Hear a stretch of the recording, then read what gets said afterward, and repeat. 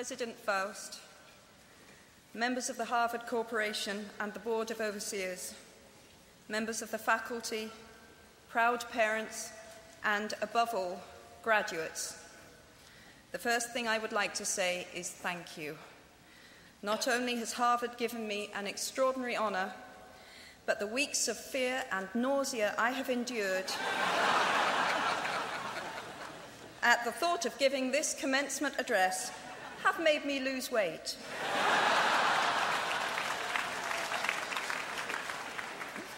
A win-win situation. Now all I have to do is take deep breaths, squint at the red banners, and convince myself that I am at the world's largest Gryffindor reunion.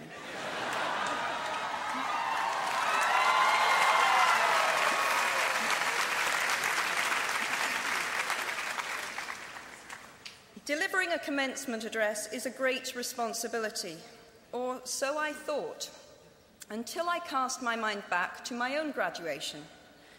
The commencement speaker that day was the distinguished British philosopher Baroness Mary Warnock. Reflecting on her speech has helped me enormously in writing this one, because it turns out that I can't remember a single word she said.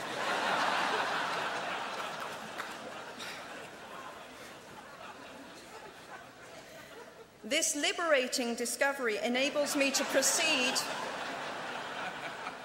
without any fear that I might inadvertently influence you to abandon promising careers in business, the law, or politics for the giddy delights of becoming a gay wizard.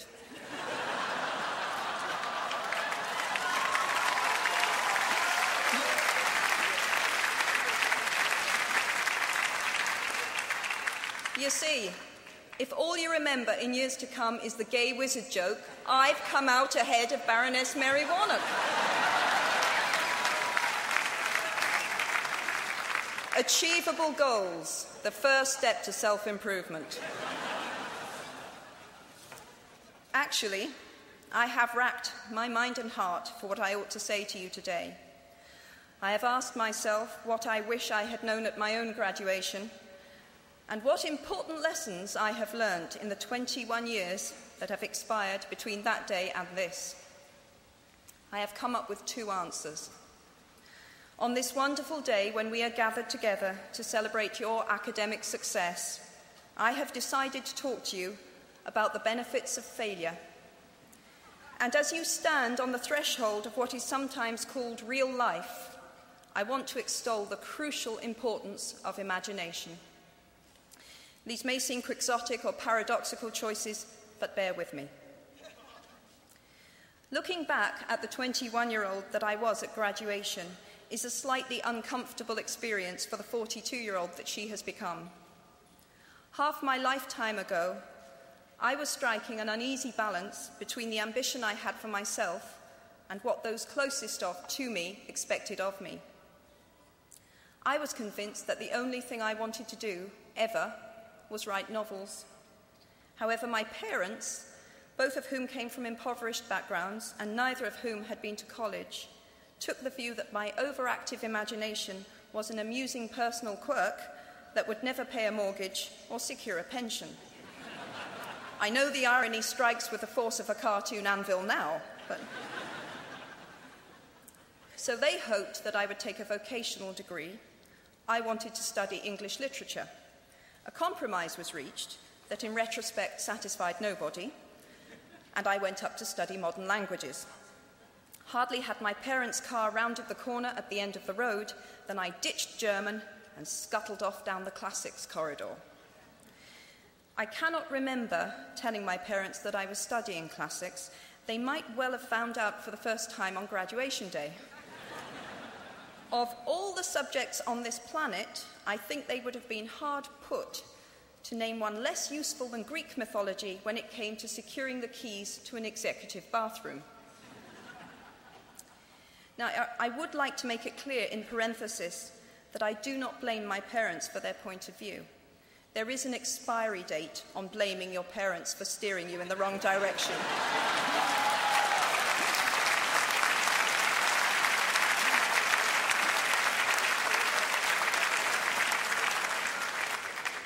the moment you are old enough to take the wheel, responsibility lies with you. What is more, I cannot criticize my parents for hoping that I would never experience poverty.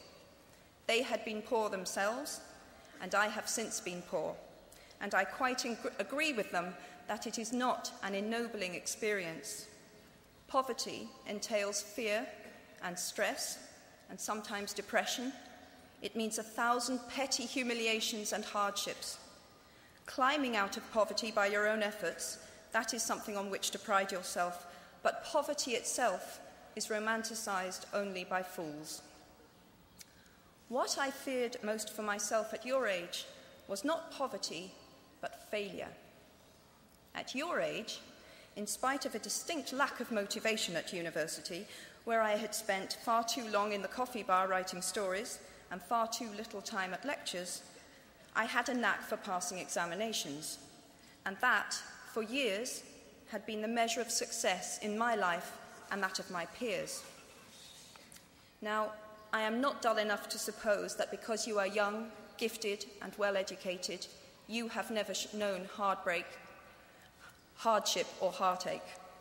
Talent and intelligence never yet inoculated anyone against the caprice of the fates, and I do not for a moment suppose that everyone here has enjoyed an existence of unruffled privilege and contentment. However, the fact that you are graduating from Harvard suggests that you are not very well acquainted with failure. You might be driven by a fear of failure quite as much as a desire for success. Indeed, your conception of failure might not be too far removed from the average person's idea of success. So high have you already flown. Ultimately, we all have to decide for ourselves what constitutes failure. But the world is quite eager to give you a set of criteria if you let it. So I think it fair to say that by any conventional measure, a mere 7 years after my graduation day, I had failed on an epic scale. An exceptionally short-lived marriage had imploded, and I was jobless, a lone parent, and as poor as it is possible to be in modern Britain without being homeless.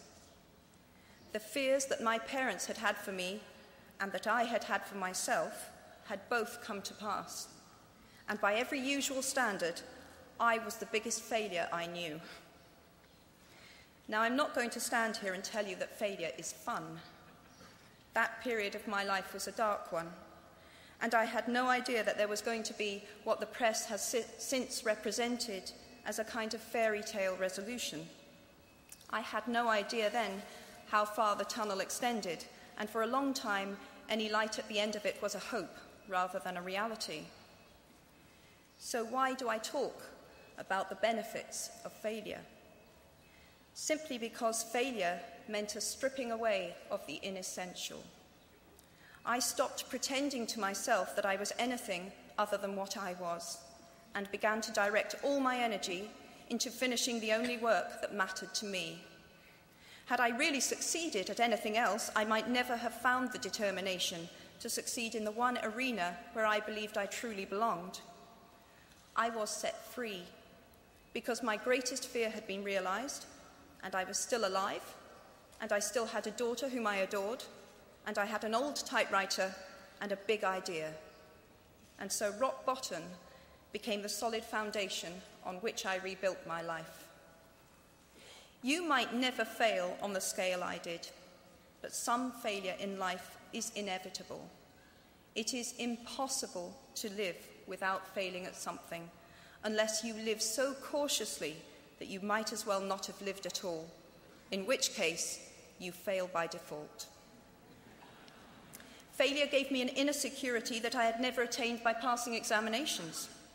Failure taught me things about myself that I could have learned no other way. I discovered that I had a strong will and more discipline than I had suspected. I also found out that I had friends whose value was truly above the price of rubies. The knowledge that you have emerged wiser and stronger from setbacks means that you are, ever after, secure in your ability to survive. You will never truly know yourself, or the strength of your relationships until both have been tested by adversity. Such knowledge is a true gift for all that it is painfully won, and it has been worth more than any qualification I ever earned. So, given a time turner, I would tell my 21-year-old self that personal happiness lies in knowing that life is not a checklist of acquisition or achievement. Your qualifications, your CV, are not your life, though you will meet many people of my age and older who confuse the two. Life is difficult and complicated and beyond anyone's total control, and the humility to know that will enable you to survive its vicissitudes. Now, you might think that I chose my second theme, the importance of imagination, because of the part it played in rebuilding my life, but that is not wholly so. Though I personally will defend the value of bedtime stories to my last gasp, I have learnt to value imagination in a much broader sense. Imagination is not only the uniquely human capacity to envision that which is not, and therefore the fount of all invention and innovation. In its arguably most transformative and revelatory capacity, it is the power that enables us to empathize with humans whose experiences we have never shared. One of the greatest formative experiences of my life preceded Harry Potter, though it informed much of what I subsequently wrote in those books. This revelation came in the form of one of my earliest day jobs.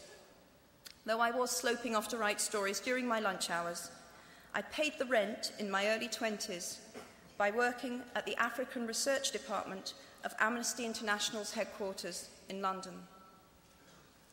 There in my little office, I read hastily scribbled letters smuggled out of totalitarian regimes by men and women who were risking imprisonment to inform the outside world of what was happening to them. I saw photographs of those who had disappeared without trace, sent to Amnesty by their desperate families and friends.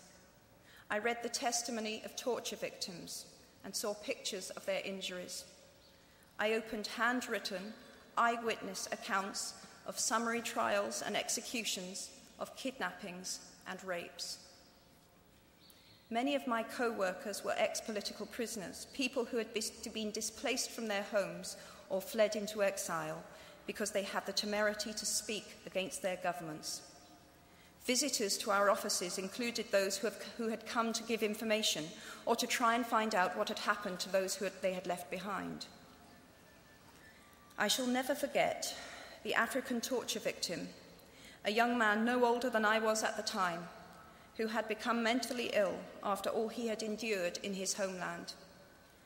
He trembled uncontrollably as he spoke into a video camera about the brutality inflicted upon him. He was a foot taller than I was and seemed as fragile as a child. I was given the job of escorting him back to the underground station afterwards, and this man, whose life had been shattered by cruelty, took my hand with exquisite courtesy and wished me future happiness.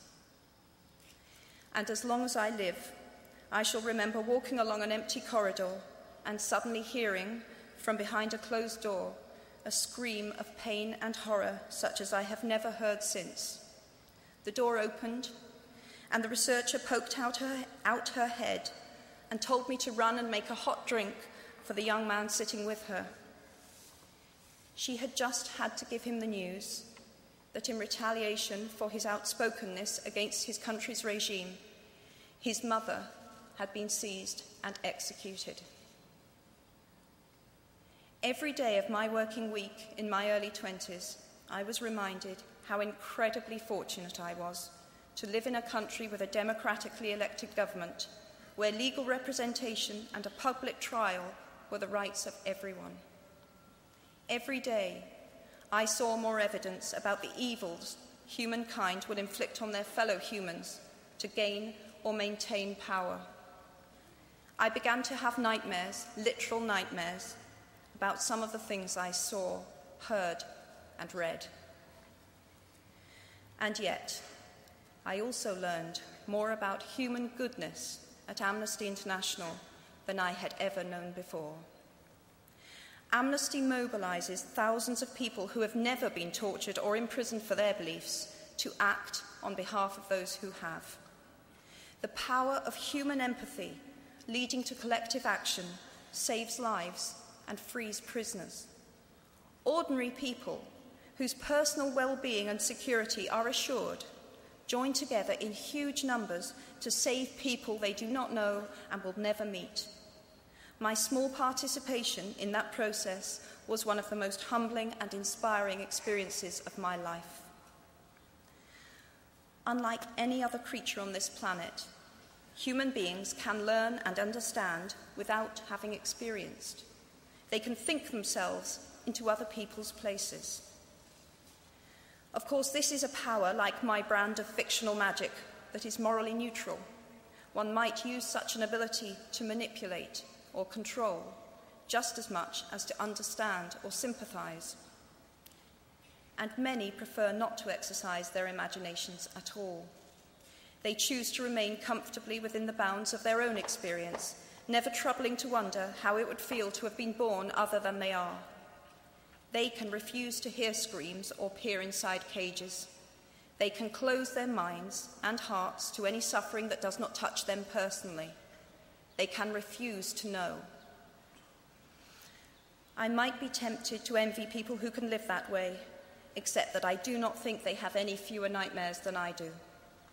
Choosing to live in narrow spaces leads to a form of mental agoraphobia, and that brings its own terrors. I think the willfully unimaginative see more monsters. They are often more afraid. What is more, those who choose not to empathise enable real monsters, for without ever committing an act of outright evil ourselves, we collude with it through our own apathy. One of the many things I learned at the end of that classics corridor down which I ventured at the age of 18 in search of something I could not then define was this, written by the Greek author Plutarch: "What we achieve inwardly will change outer reality." That is an astonishing statement, and yet proven 1,000 times every day of our lives. It expresses in part our inescapable connection with the outside world, the fact that we touch other people's lives simply by existing. But how much more are you, Harvard graduates of 2008, likely to touch other people's lives? Your intelligence, your capacity for hard work, the education you have earned and received give you unique status and unique responsibilities. Even your nationality sets you apart. The great majority of you belong to the world's only remaining superpower. The way you vote, the way you live, the way you protest, the pressure you bring to bear on your government has an impact way beyond your borders. That is your privilege and your burden. If you choose to use your status and influence to raise your voice on behalf of those who have no voice, if you choose to identify not only with the powerful but with the powerless, if you retain the ability to imagine yourself into the lives of those who do not have your advantages, then it will not only be your proud families who celebrate your existence, but thousands and millions of people whose reality you have helped change. We do not need magic to transform our world. We carry all the power we need inside ourselves already. We have the power to imagine better. I am nearly finished. I have one last hope for you, which is something that I already had at 21. The friends with whom I sat on graduation day have been my friends for life. They are my children's godparents, the people to whom I've been able to turn in times of real trouble, people who have been kind enough not to sue me when I took their names for Death Eaters.